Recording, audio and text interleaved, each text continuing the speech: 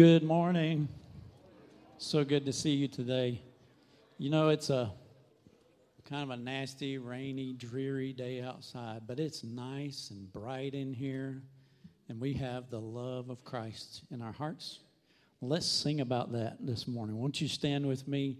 Let's join together and just raise the roof and sing about Christ being our cornerstone of our faith, foundation.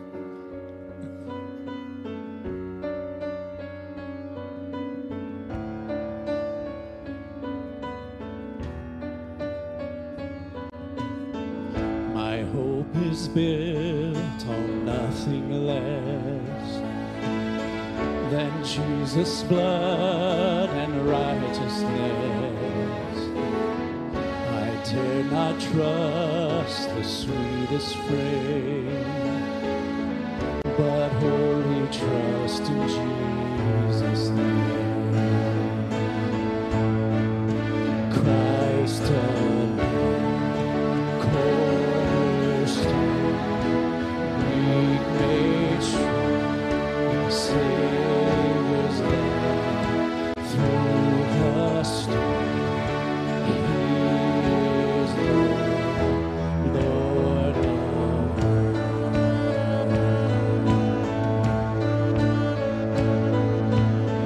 When darkness seems to hide His face, I rest on His unchanging grace. In every high and stormy day, my anchor holds within. My anchor holds within the veil. Christ alone, cornerstone, weak made strong in the Savior's love through the storm. He is Lord, Lord of all. He is Lord, Lord of all. Christ alone, cornerstone, weak made strong in the Savior's love through the storm. He is Lord, Lord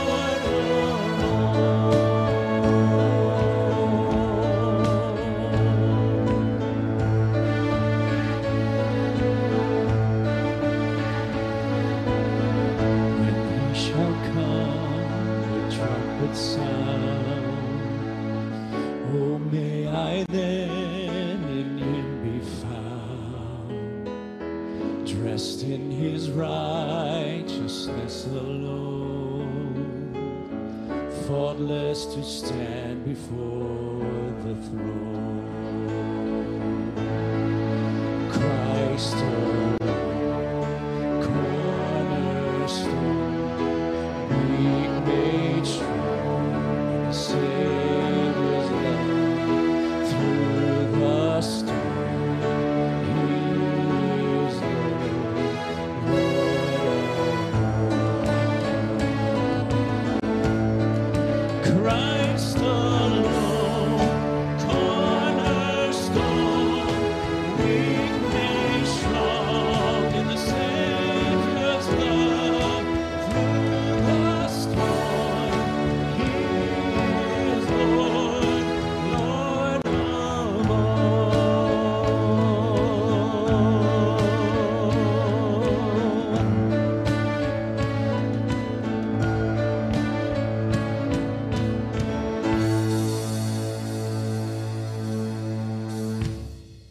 Amen. You may be seated.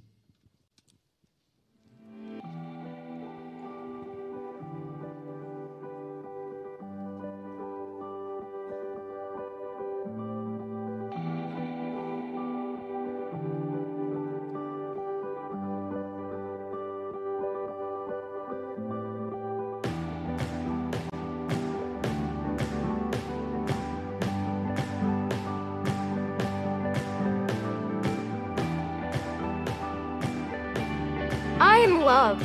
I have family. I have everything I need. Actually, I have more than enough. I believe vision is seeing things the way they could be, the way they should be. I like that. I have a vision that one day there will be more than enough for kids and families before, during, and beyond foster care. More than enough. Foster families and kinship families for every child. More than enough. Adopted families for every child who needs one. More than enough. Help for biological families trying to stay together or get back together. Y es más que suficiente apoyo para todas las familias que cuidan a los niños. I can't take on foster care across the whole country or even my whole state. But I can help provide more than enough in my own county. And in my county. And in my county.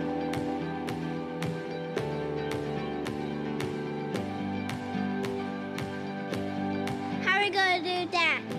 What if just 10% of churches in my county were actively engaged in foster care? And 10% of churches in my county. Every county. Well, see, that's more than enough. More than enough for kids like me. And kids like me. And families like us. It's like us. I believe it's possible. I'll do my part. And we'll do it together.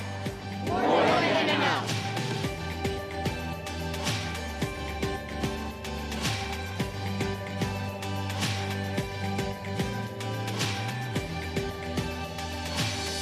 So are you in or what?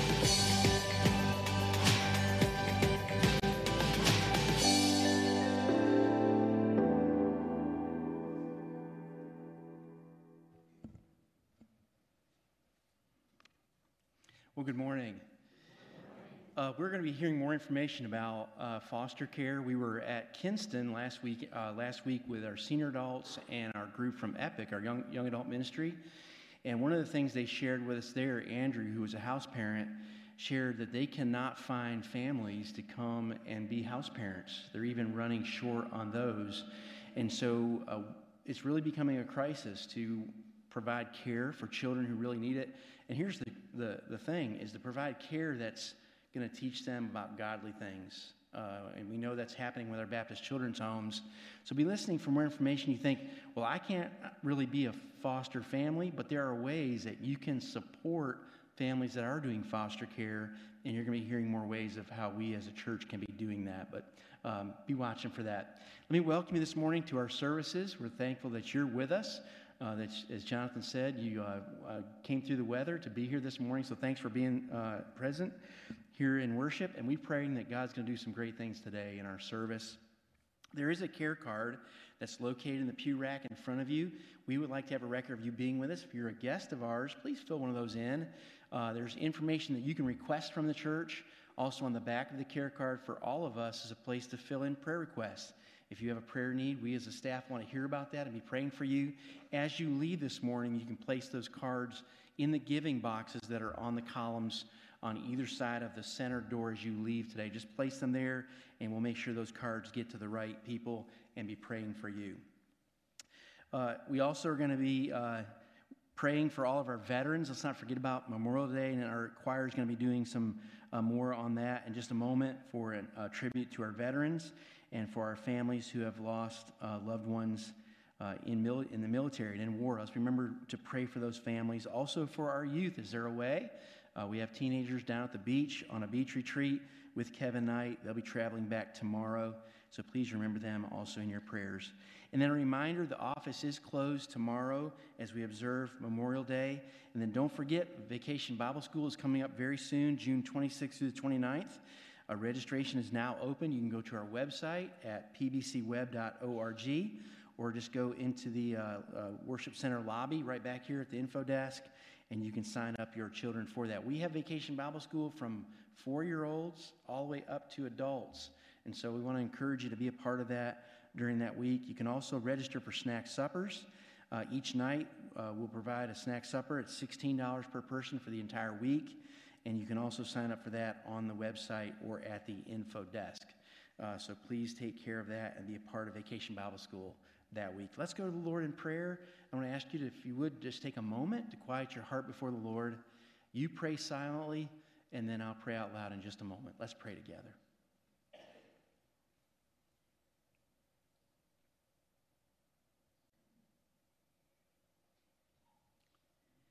God, thank you for allowing us to come to this building to worship with your church, God. We pray that today would be a time where we can maybe hear a word from you, that we would be open to what the Holy Spirit may want to say to us. God, we pray that you'd use our pastor to speak through his mouth. I know he has studied and will present a message this morning, but God, he can speak to our ears, but God, your Holy Spirit is the one that speaks to our hearts. And so we ask you to do that today, God.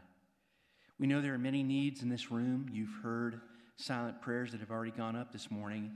And God, we pray that you give wisdom in those situations to know what to do. If we have family members or friends who are suffering, or a situation maybe at work or with our family, God, give us wisdom to know what to do and be with each of those requests, God.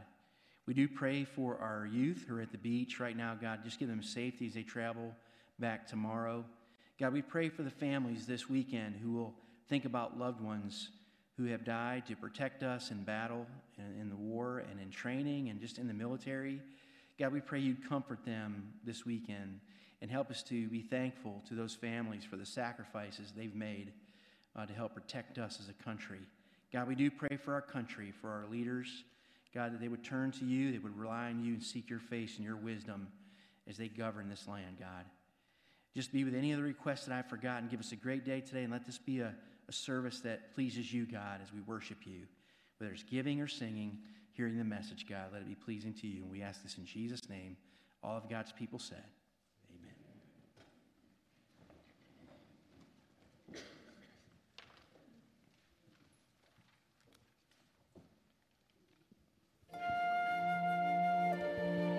The complexity of understanding God's relationship to his children is so clearly expressed in the simplicity of this truth.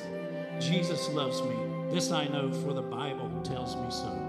Many brave men and women who have faced the terror of battlefields around the world in our defense have found comfort in the promise of a loving and gracious God who is present in time of need, a God who promises a place of eternal rest, a God who, through the sacrifice of his only Son, made a way for us to have a home, an eternal home, in the mansions of the Lord.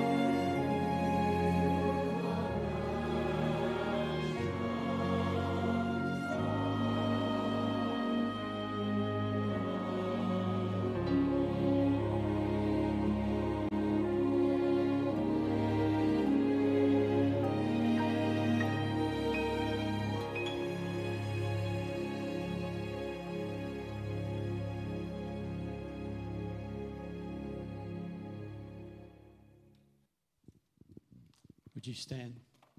Tomorrow is about remembering our servicemen and women who gave their lives in service to our country.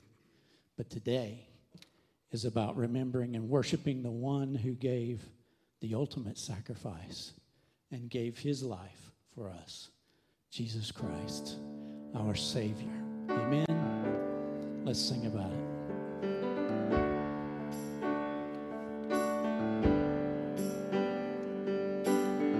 We will remember, we will remember, we will remember the works of your hands.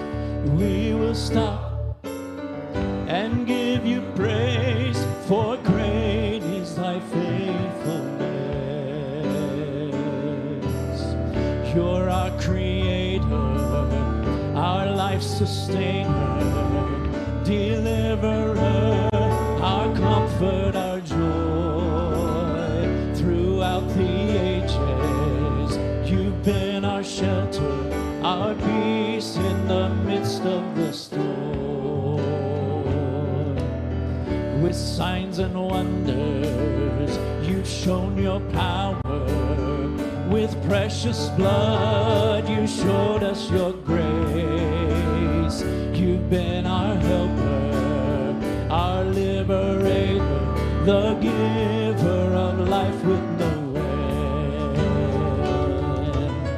We will remember, we will remember, we will remember the works of your hands. We will stop and give you praise, for great is thy faithfulness. When we walk through life's darkest valleys, we will look back at all you have done, and we will shout, our God is good, and he is the faithful one. Hallelujah, hallelujah, to the one from whom all blessings flow. Hallelujah, hallelujah, to the one whose glory has been shown. We will remember, we will remember, we will remember the works of your hands. We will stop and give you praise, for great is thy faithfulness.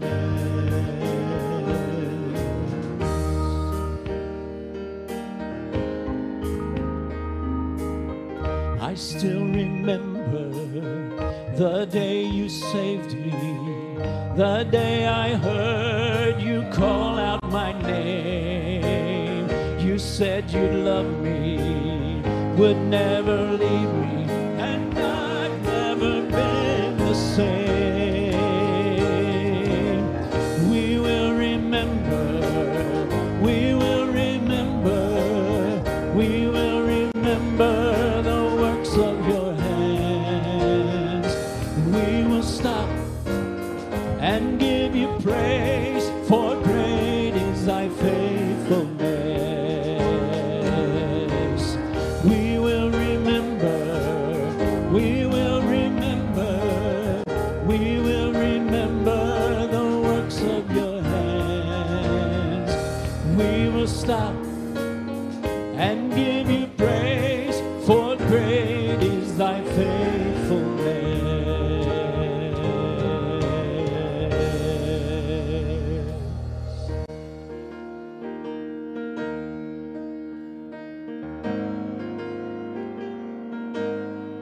What is our hope in life and death? Christ alone, Christ alone. What is our only confidence?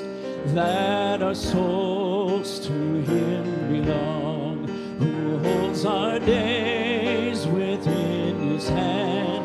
What comes apart from his command, and what will keep us to the end. The love of Christ in which we stand. Oh, sing hallelujah,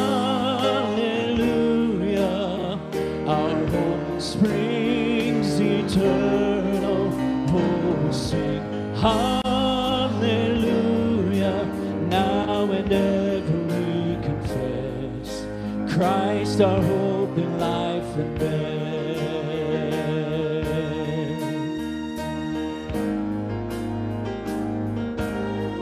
What truth can calm the troubled soul? God is good, God is good. Where is His grace and goodness known?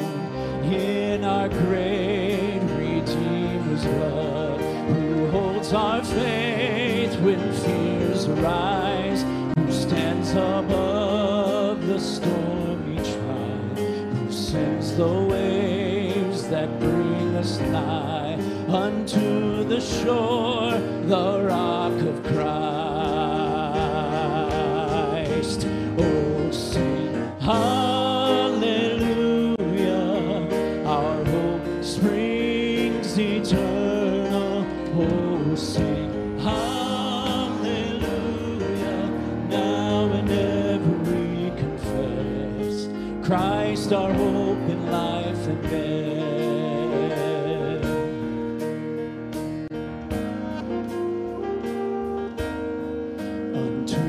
Grave, what will we sing? Christ He lives, Christ He lives, and what reward will heaven bring?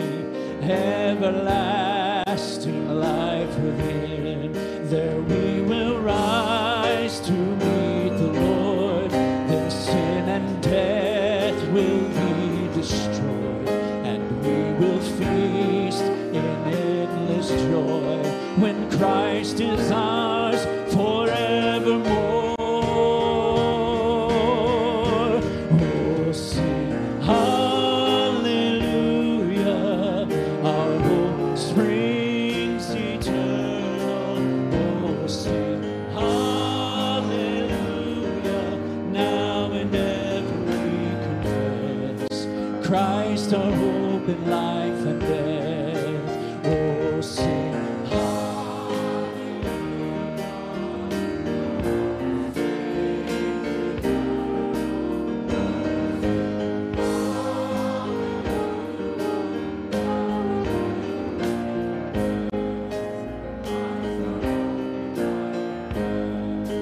now and ever we confess Christ our hope in life and death. Amen. You may be seated. Newfoundland is called the Rock because life here is hard. We're an island off the east coast of Canada, and from a spiritual perspective, it's mind-boggling how little churches there are. You know, my parents are from Newfoundland. My whole heritage is from here. And so we moved back to Newfoundland because it's a fantastic place to plant a church. When I first came to Newfoundland, I remember sitting on my couch praying and just feeling so sad that people that I didn't even know, I hadn't even met them yet, but they had no chance to hear the gospel. We are here in Kilbride, and there's a lot of young families here. And in 1892, the last church existed in Kilbride. It burnt down in 1892. And so the gospel hasn't been preached here in 128 years. And so we set out to have people in our home, because there's a term called CFA, come from away. If you're born on the mainland or anywhere else but Newfoundland and you move here, you will always be known as a come from away. So we had to adjust our mindset and say, we are moving to Newfoundland and we are going to let God work. We know that that's probably going to be a long process. We are seeing the gospel transforming people. But still, when we are gathering on Sundays, I'm always reminded of how outnumbered we are.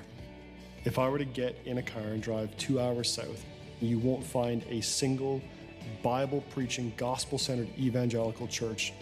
And so it's the rock, because it's very hard to plant seeds here. But Lord, here I am, send me.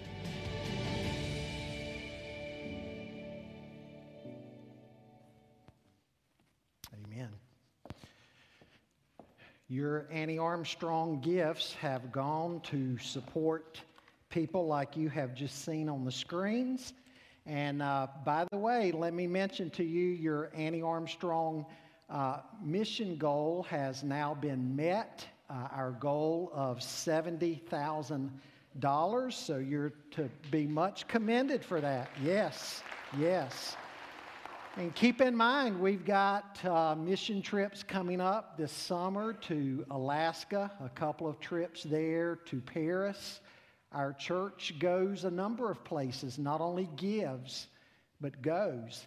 And again, I want to commend you for that. Let me also take this opportunity, though, to give you a reminder about something.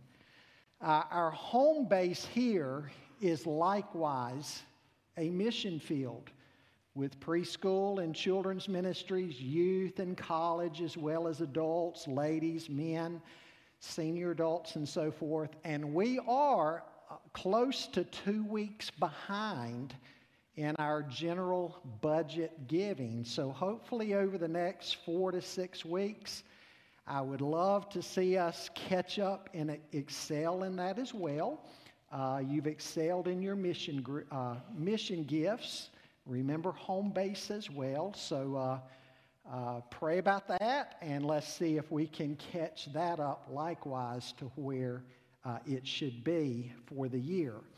Let me ask you to remember a couple of our church families. Ed and Sandra, are you in here? Ed and Sandra Polly? There's Sandra. We want to remember their family.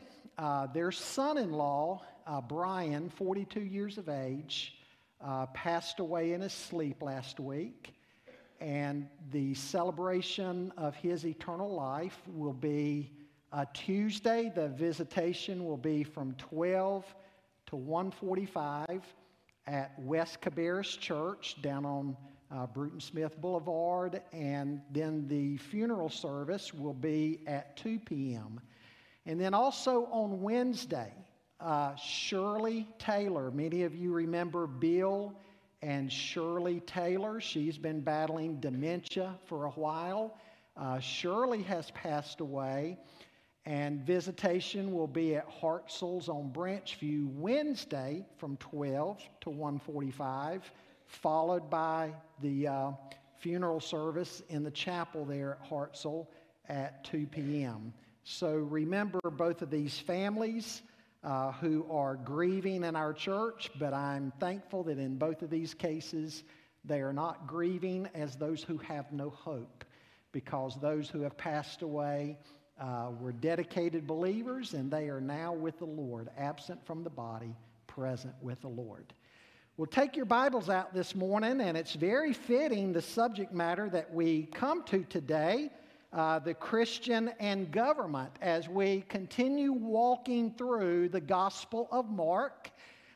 We are up to Mark chapter 12. So find Mark chapter 12 in your copy of the Scripture, and we'll be reading a relatively short passage of Scripture today, verses 13 to 17.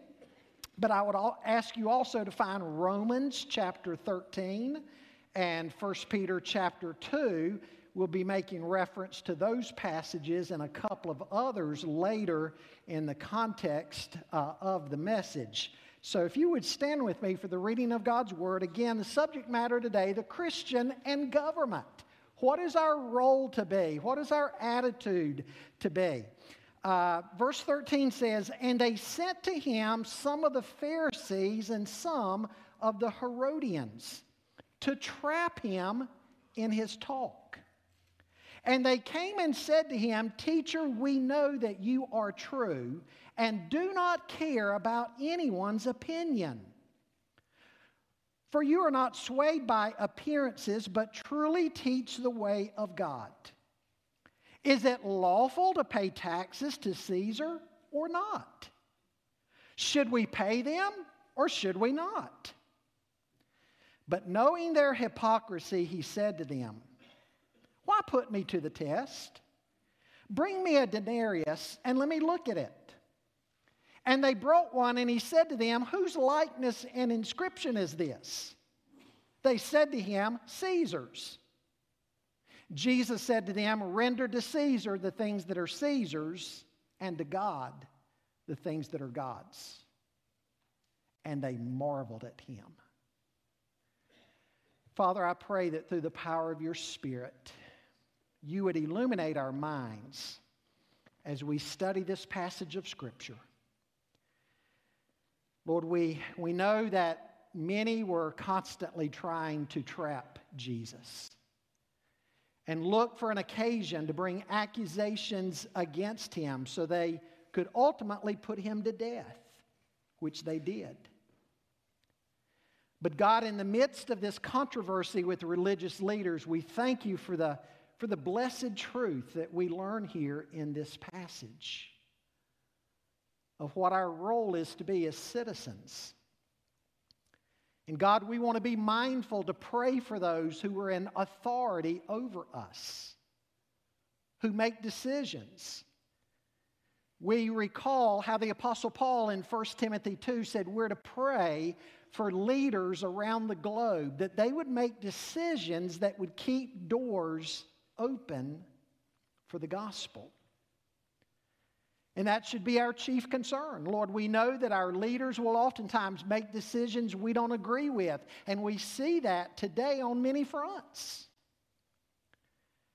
And God, we know that many of them in all likelihood are unbelievers, even those who profess to know you. And we make that judgment because Jesus invited us to. You will know them by their fruits. God, we would assume many of the decisions we see being made today come out of a heart of unbelief. And we pray that you would grant our leaders repentance and faith that they might come to know you. But Lord, regardless, help them to make decisions so we can continue to do what we do as the church, preaching the gospel. Lord, we know the answer to the world is not government. It's a gift from you, but it's not the answer. Jesus is the answer. And so, God, we continue to pray for the freedoms that we have, and we thank you for the freedoms we've had in this country. And we do remember those today who have lost loved ones in the battles for freedom. Comfort them and give them your peace. Again, we would ask you to speak to us today. Empower us, equip us, that we might always be on mission for you in this world till Jesus comes. For it's in his name that we pray. Amen. Folks, we know that there are two powers in the world that oftentimes motivate people. On the one hand, there is love. Love is such a powerful motivating factor. And love is the reason many people do what they do. And Jesus said love is what we're to be known for in the church. In John chapter 13, as Jesus is in the upper room with his disciples, he said to them, you're to love one another, and all men will know that you are my disciples if you love one another. So love is to be the motivating power behind why we do what we do. But we know that there is another motivating power in the world, and that is hate. Hate. Many people operate out of that. And that is a powerful bond for them. And sometimes those who are even enemies with one another will pair up together to take on a common foe. You've heard the old saying, the well-known saying that goes like this. It says, the enemy of my enemy is my friend. And that's what we see playing out today in our text here in Mark chapter 12. This is the second confrontation Jesus had with the authorities the week leading up to his crucifixion. And what we see here is that Jesus affirmed a Christian's responsibility to both human government and God. And we're, of course, to keep the proper perspective in our relationship to both. And Jesus is addressing both here. What are our responsibilities to human government? What are our responsibilities to God? Now, the first thing I want you to see this morning is the setting of the trap. The setting of the trap. In verse 13 it says, "And they sent to him some of the Pharisees and some of the Herodians to trap him in his talk. And they came and said to him, 'Teacher, we know that you're true and do not care about anyone's opinion, for you're not swayed by appearances, but truly teach the way of God. Is it lawful to pay taxes to Caesar or not? Should we pay them or should we not?'"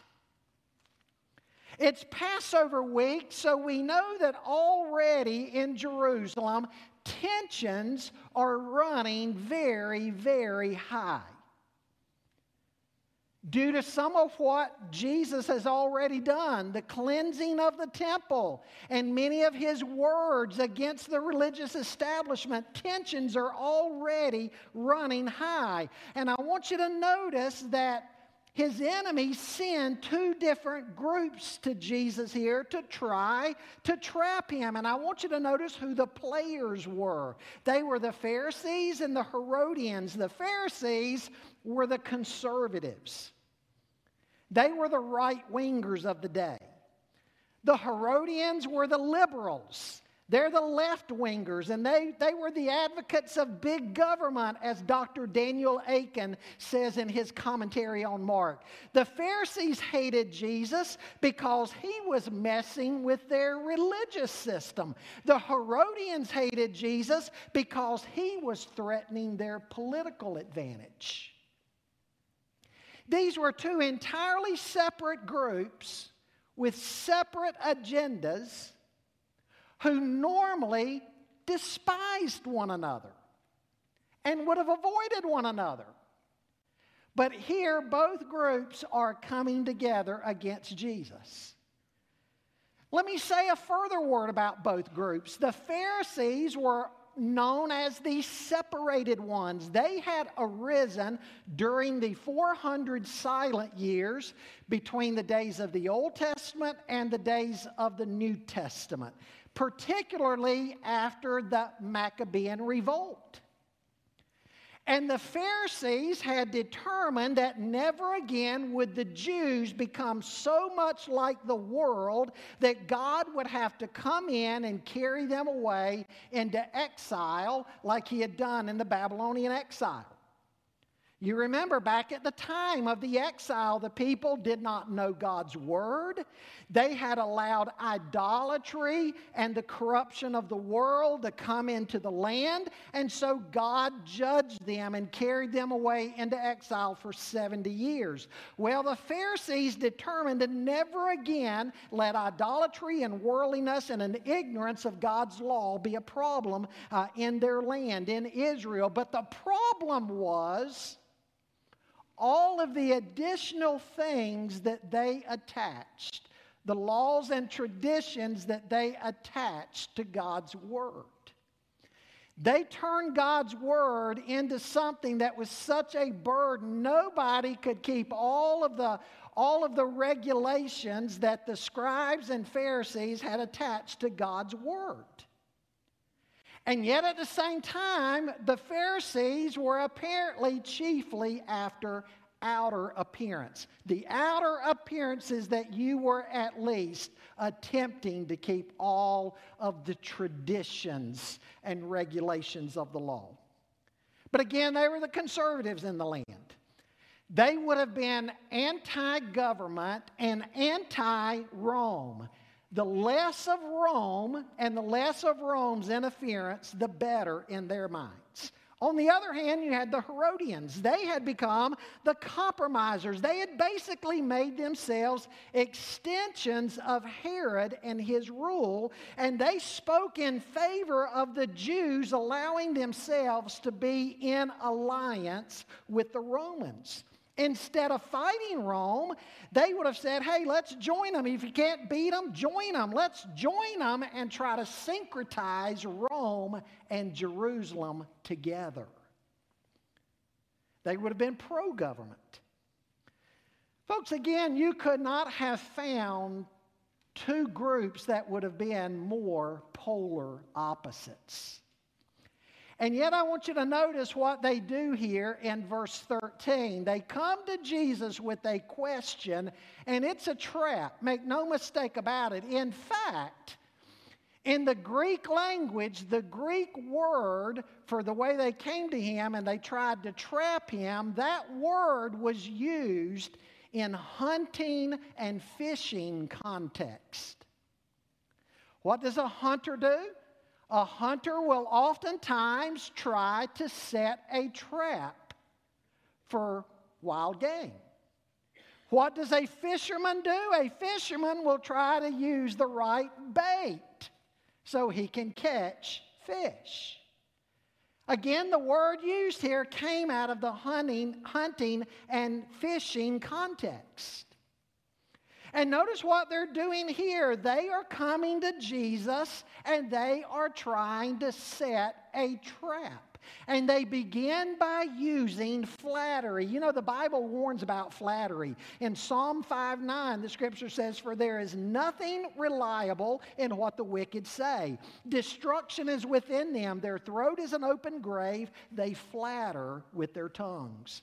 Proverbs 26:28 says, "A lying tongue hates those it crushes, and a flattering mouth causes ruin." Proverbs 29:5 says, "A man who flatters his neighbor spreads a net for his feet." They come to Jesus with flattery. They call him teacher, a title of respect. They tell Jesus that they know that he is truthful, that he's impartial, that he does not make judgments based on human appearances. And folks, everything that they are saying here about Jesus is absolutely true. Now, the problem is they just didn't believe in Jesus. Everything they're saying is true. And they're trying to trap him with flattery. Now remember, this is the same group of people. They're very soon to accuse him of blasphemy. Folks, beware of people who are constantly trying to flatter you. What are they up to? Well, you notice what they do here. They ask Jesus a question that they think they'll have him either way. It's kind of like, let's take today the instance of a man that he's on a witness stand. And let's say he's a man, he's never been violent. He's never struck anybody with his fist. He's never hit anybody. He's never been prone to temper tantrums. He's a very calm, peaceable man. And he certainly never attacked his own wife or kids or anybody in his family. And let's say the attorneys have him on the witness stand and they say, "Sir, you've got to answer this question with a yes or no answer." All you can say is yes or no. Have you stopped beating your wife? Yes or no? Man says, "I've never beat my wife." No, you got to answer yes or no. Have you stopped beating your wife? Well, if he says yes, you see there, jury, he must have used to beat his wife. If he answers no, look at there, jury, he's still attacked. You see, there are some questions you just can't have a simple yes or no answer. And they're trying to trap Jesus with that type of a question. Either way Jesus answers, they're thinking it'll be a win-win scenario for them and a lose-lose scenario for Jesus. If Jesus says no,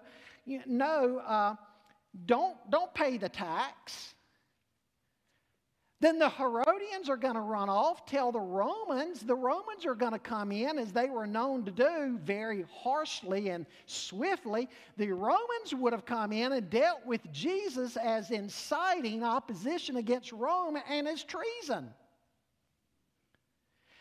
If Jesus said, yes, don't pay the tax, yes, do pay the tax rather, then the Pharisees would have run off to the Jews and said to the loyal Jews, you see, Jesus is in cahoots with the Romans.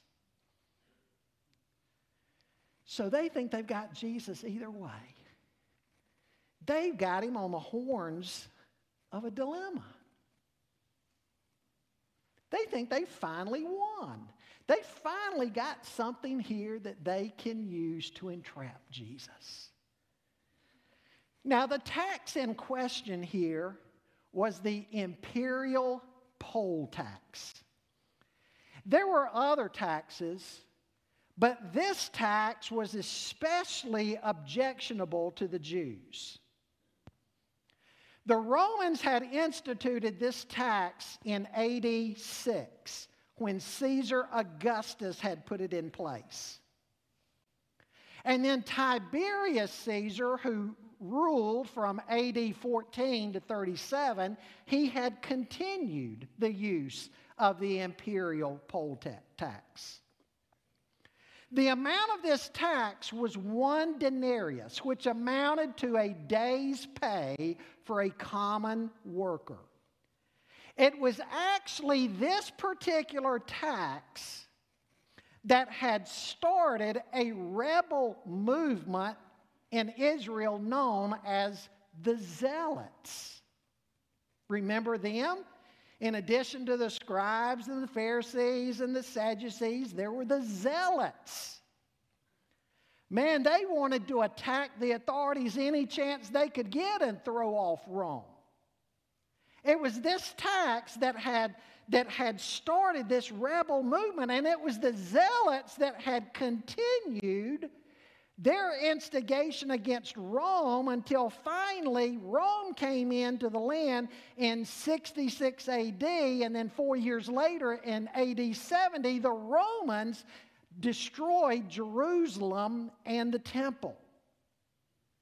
The Jews hated this tax because they considered the image on it to be idolatrous, and because also it was a constant reminder to them that they were ruled by a pagan superpower, Rome.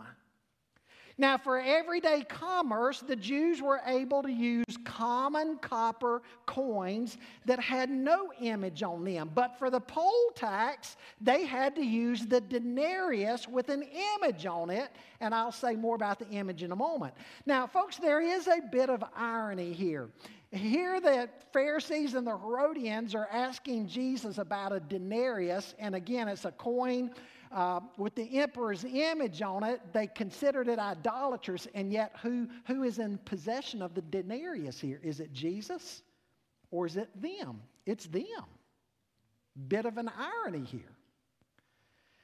Well, the second thing I want you to see here is the statement of truth.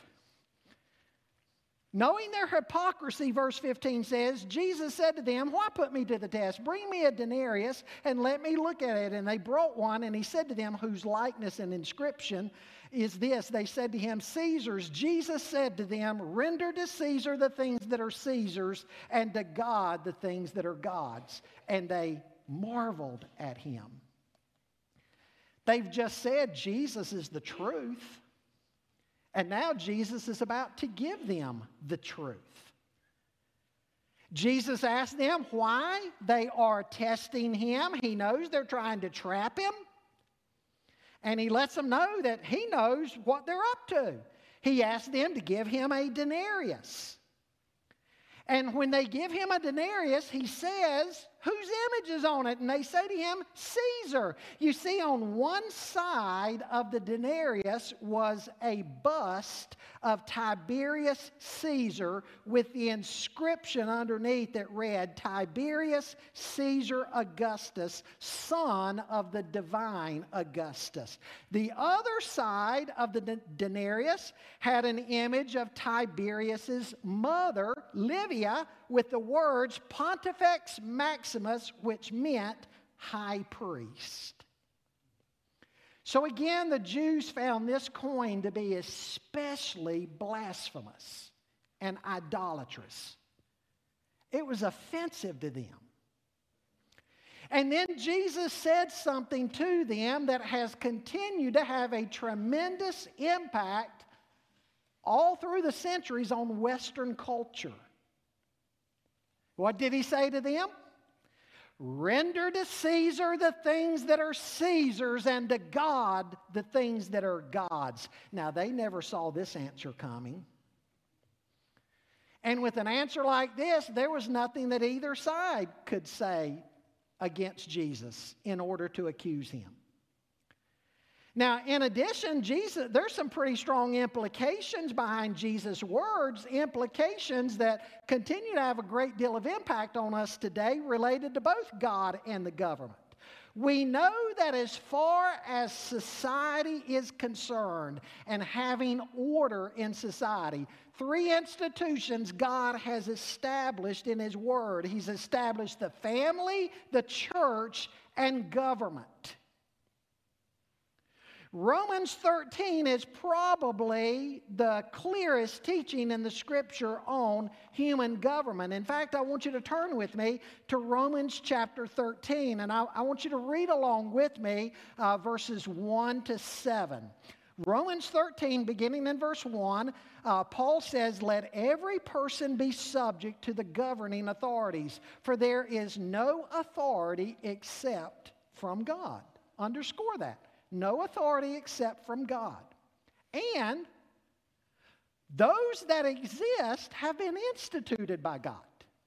Therefore, whoever resists the authorities resists what God has appointed, and those who resist will incur judgment. For rulers are not a terror to good conduct, but to bad. Would you have no fear of the one who is in authority? Then do what is good, and you will receive his approval. For he is God's servant for your good. But if you do wrong, be afraid. For he does not bear the sword in vain. For he is the servant of God, an avenger who carries out God's wrath on the wrongdoer. Therefore, one must be in subjection not only to avoid God's wrath, but also for the sake of conscience. For because of this, you also pay taxes, for the authorities are ministers of God, attending to this very thing. Pay to all what is owed to them, taxes to whom taxes are owed, revenue to whom revenue is owed, respect to whom respect is owed, honor to whom honor is owed. Now, in a moment, we're going to look at cases where civil disobedience would be in order. But for now, look at what Paul says here. Christians are to submit to the governing authorities. Why? Government is from God. Government is set up to protect the citizens. It's set up to punish evildoers. A government is a minister of God to you for good. Rulers are servants of God worthy of support through taxation.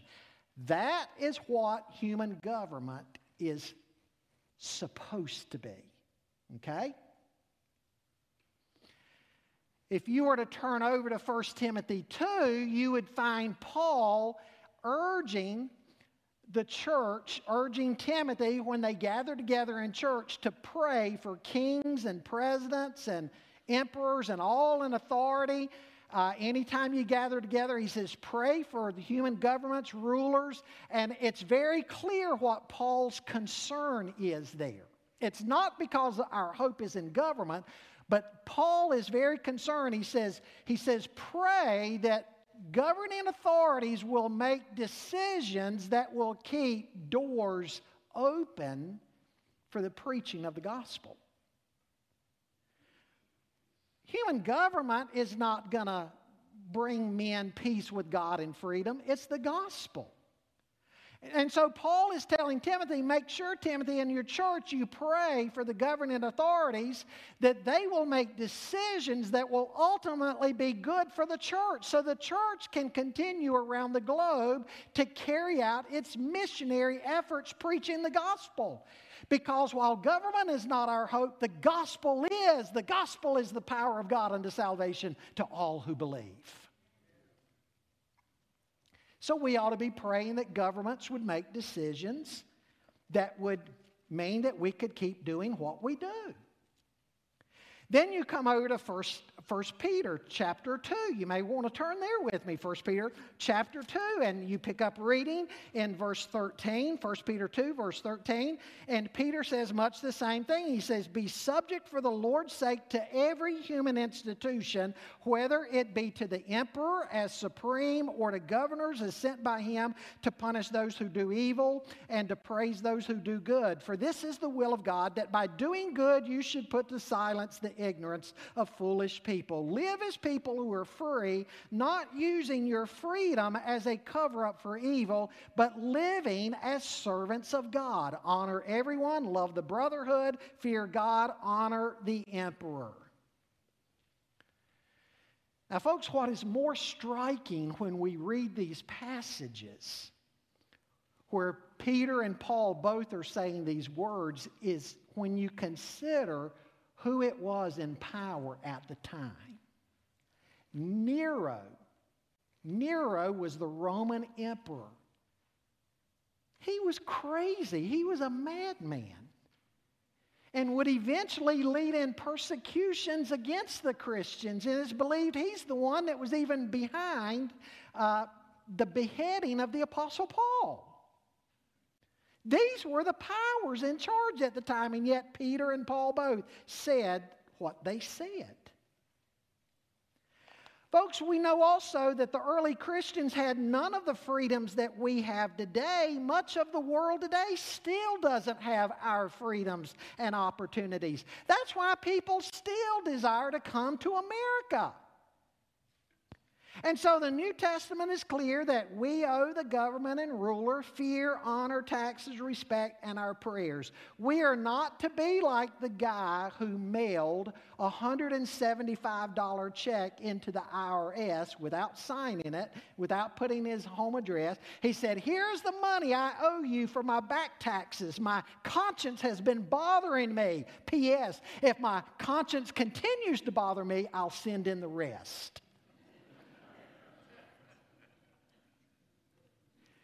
Christians should seek to be model citizens as far as possible. And Peter also says, if we suffer, we aren't to suffer as those who are doing wrong and are lawbreakers. Remember, God had even told Israel when they were in Babylon during that 70 years exile, He told Israel, work for the good of Babylon, because as that country prospers, so you will prosper, being in that country. Now again, does this mean we've got to blindly go along with everything and accept and endorse and promote everything? No, and we'll get to that in a moment. By the way, though, in a representative government like ours where we do have a voice, what a shame that Christians don't even take time to vote oftentimes. In fact, a small percentage of evangelical Christians actually even go to the polls and vote. They looked at the 2012 presidential election and other elections since then too. But they looked at the 2012 presidential election and they found that 39 million professing evangelical Christians did not even go to the polls and vote. 39 million. And that's a crying shame. Early Christians would have loved to have had the opportunities that we have. What a shame that so oftentimes we just turn the whole process over to unbelievers. Again, we know our hope is not in the governments of this world, but at the same time, what a shame that we neglect to even have a voice. Jesus said we're to be salt and light.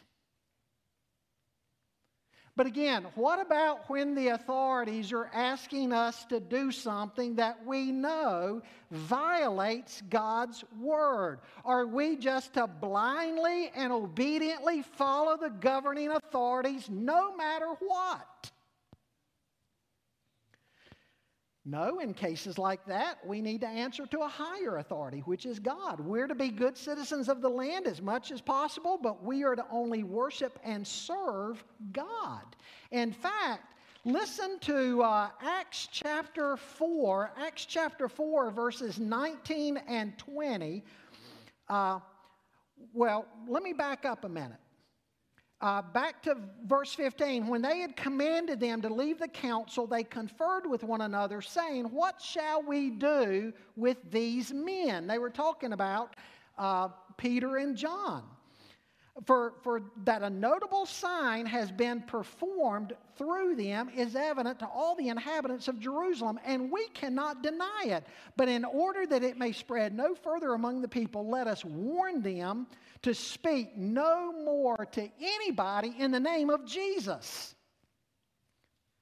And so they called Peter and John and charged them not to speak or teach at all in the name of Jesus. The governing authorities telling them, you can't talk anymore about Jesus. But Peter and John answered them, "Whether it is right in the sight of God to listen to you rather than to God, you must judge, for we cannot but speak of what we have seen and heard."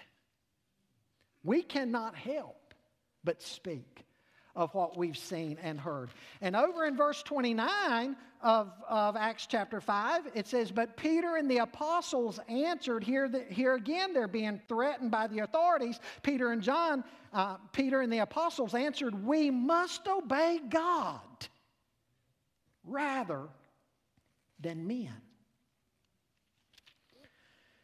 We see cases right there in the New Testament of civil disobedience. Another example would be in the Old Testament with Daniel. Remember when the king issued an edict that nobody could pray to any god except to him, that is, the human king. Daniel went back to his dwelling. He opened his windows towards Jerusalem and he prayed 3 times a day to the living God, just like he had always done. He disobeyed the king's edict.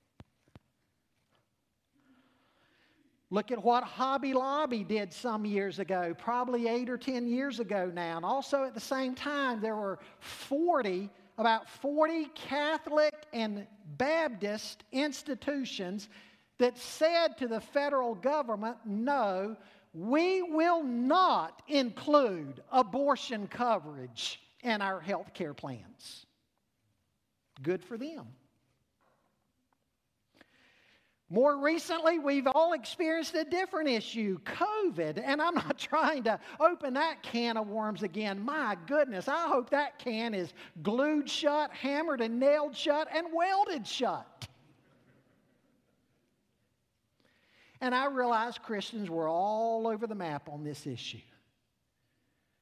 In fact, pastors and staff members were commonly saying, within 50 feet on the church sidewalk, pastors and church leaders could be hit by one group that'd be saying, "Why are we doing anything by way of precautions?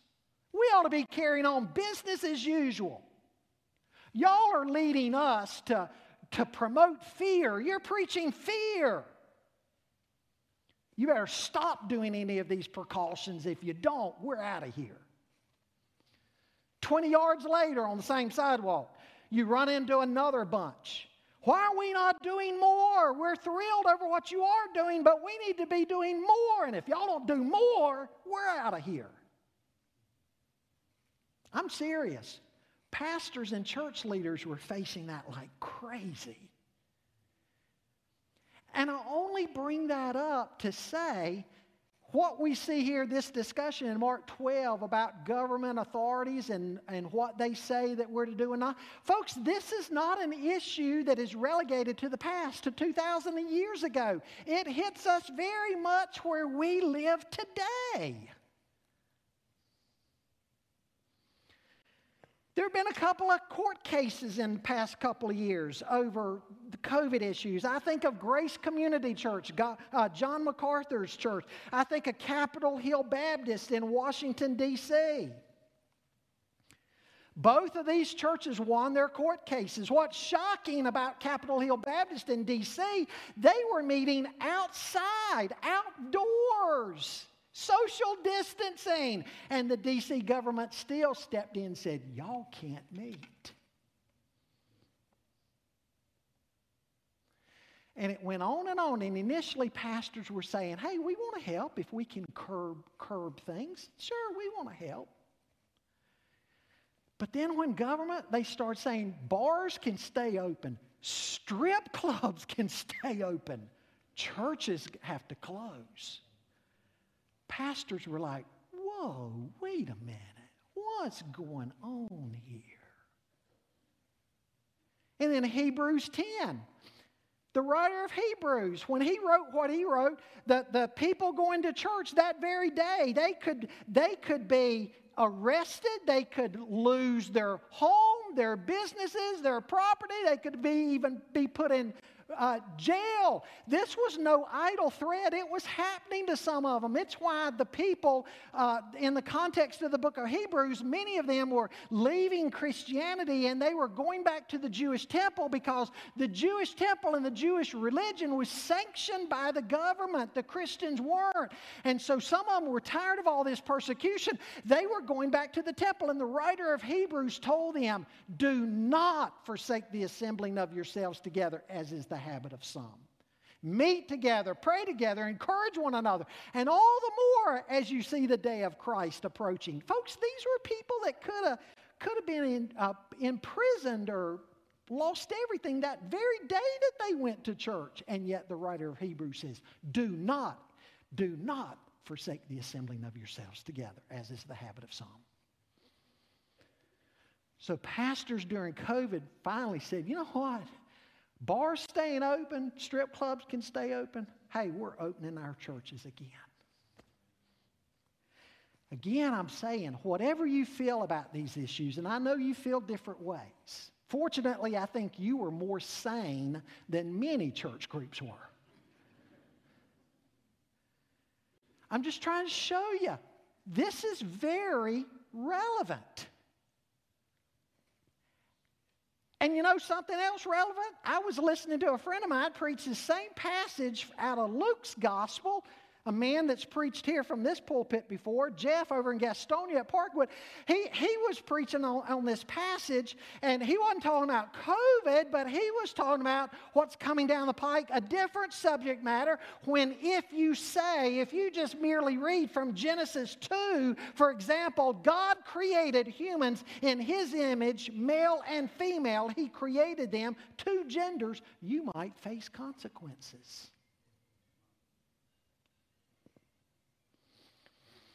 This whole gender bending thing is going to be a test for believers, folks. I'm telling you, teachers are already losing their jobs in some schools if they don't use the student's pronoun of choice. And it's only going to grow and grow and grow and expand in other areas where people are required to even endorse the whole alphabet soup agenda. I'm not saying we don't love people. As Christians, we're to love everybody and treat everybody with respect. But we're going to be expected to champion the whole agenda. And if you don't, there's going to be legal consequences. You wait and see. It's happening. And I feel sorry for the girls in sports. Girls are losing their college scholarships because a dude identifying as a girl is coming into their sport and winning events. Who's speaking up for the young ladies?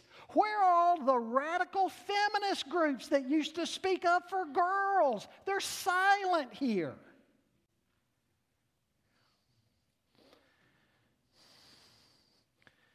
Now, folks, whatever the issue, we also need to say if we're engaged in civil disobedience in a case where we think it's justified, we need to be prepared to pay the price for it.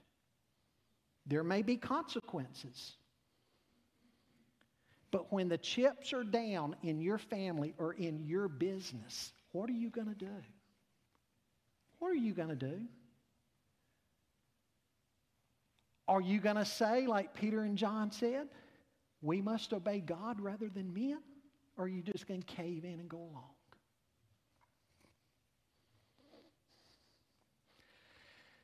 Let's go further, though, with Jesus' words here. Enough for the moment about human government.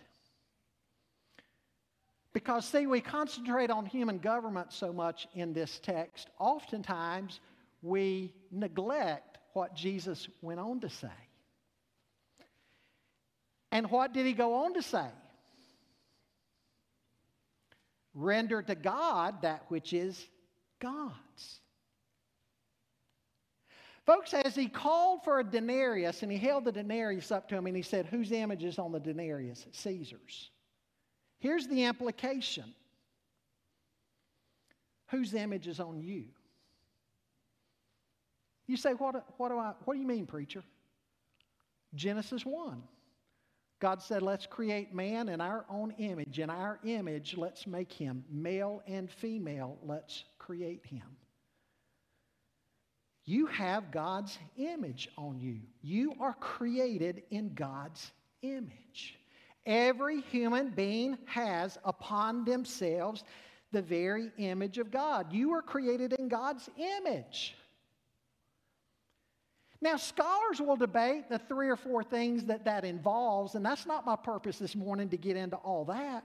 But without diving into that, just suffice it to say, you were created in God's image. And you know what? That means every human being you encounter, even those you disagree with, even those who don't look like you, that's somebody made in the image of God. And just by nature of being made in the image of God, being created by God in His image, they're deserving of us giving them dignity as human beings. Let that sink into how you treat people this week. But again, back to the point, render to God that which is God's. We owe God, folks, even more than we owe Caesar. Our whole being is made in God's image. His claim on us should be without question. Paul said to the Corinthians, 1 Corinthians 10:31, whatever you do, do to the glory of God. You rightfully belong to God. If you're not worshiping and serving God, you are essentially a thief and a robber, because you're taking that which God's given you, your very life, and His image on you, and you're using your life like it belongs to you. What did Paul say in Romans 12, 1 and 2? I beseech you, brethren, by the mercies of God, that you present yourselves a living sacrifice to God, holy and acceptable in His sight. You were made in God's image. Your body belongs to Him. A friend of mine who's a Greek and New Testament professor was up here for a wedding this weekend, spent the weekend with me. We were talking about this because it's a series he's teaching to his Sunday school class right now. In the church today, we've almost become just Platonic in our thinking, even Gnostic, because we've gotten in this mindset that our bodies don't. What do Christians talk about? One of these days, I'm going to fly away, fly away. We even sing that and celebrate that. And it's like we're going to leave this body aside and leave this earth aside. But folks, that's the intermediate state. Hear me. That's the intermediate state. When we fly away, our soul. Where's the Bible narrative moving? You read to the end of the Bible, where's the Bible narrative moving? The resurrection. Your body is going to be raised. You're going to have a glorified body. We're going to be in a new heavens and a new earth. What does this mean? Our bodies matter. We shouldn't be thinking, let's just forget about the body. Hey, my spirit's going to fly away to be with God one day. Paul says in 2 Corinthians 5, I wish there's a way I could even bypass the intermediate state where I leave the body behind, my spirit and soul go. I wish I could go on to the resurrection body. Now, he's not saying the intermediate state is bad, because he says absent from the body, present with the Lord. But his hope was in the resurrection of the body. Your body matters to God. The earth. It matters. There's going to be a new heavens and a new earth. Read the end of the story. Read the end of Revelation.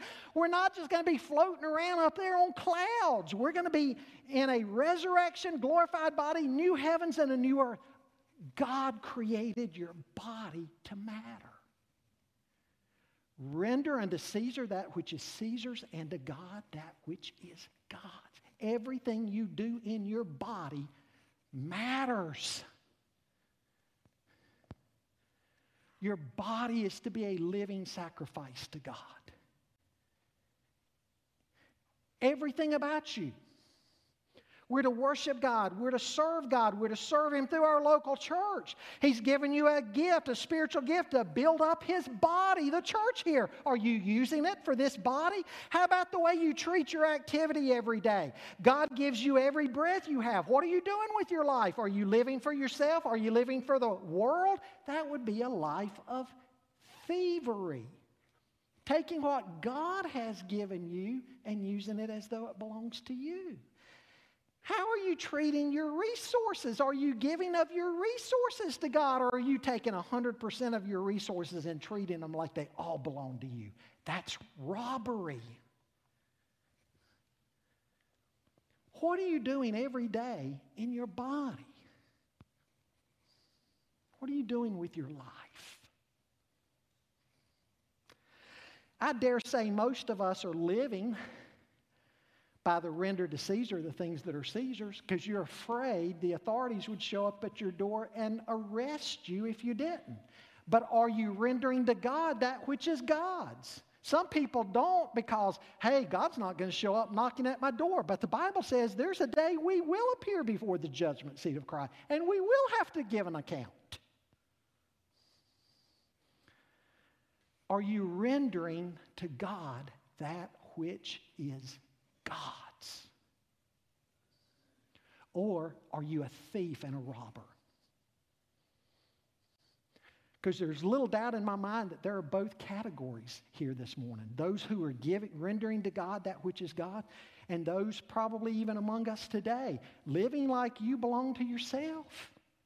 Oh, my body is my own. I'll do whatever I want. No, 1 Corinthians 6, your body belongs to God. You're the temple of the Holy Spirit.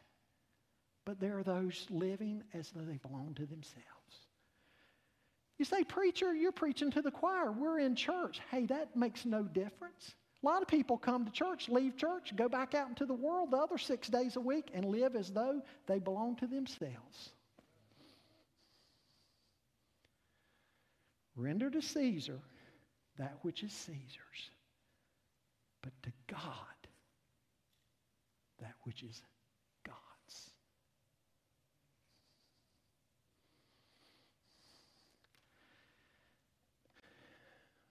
Beware of flattery. Some lessons here. Often you'll find ulterior motives in those who flatter you. Secondly, Christians have a responsibility to be good citizens who live righteous lives, showing honesty and respect to those in authority. Thirdly, Christians have a larger responsibility to God. Father, thank you for the reminder here of both. Of both.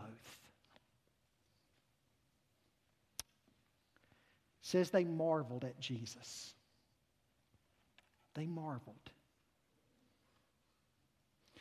You are the all-wise God. May we take your words and build our lives upon your words as our very foundation. Forgive us.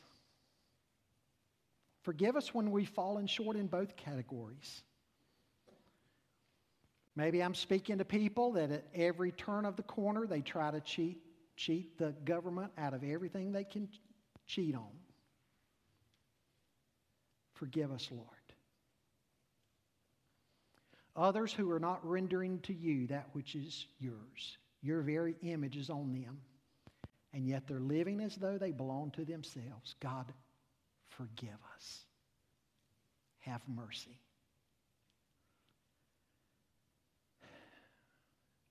May we render to Caesar that which is Caesar's, and to God that which is God's. And in so doing, may we be a testimony to all around us that we're trying to live under the lordship of Jesus Christ, in whose name we pray. Amen.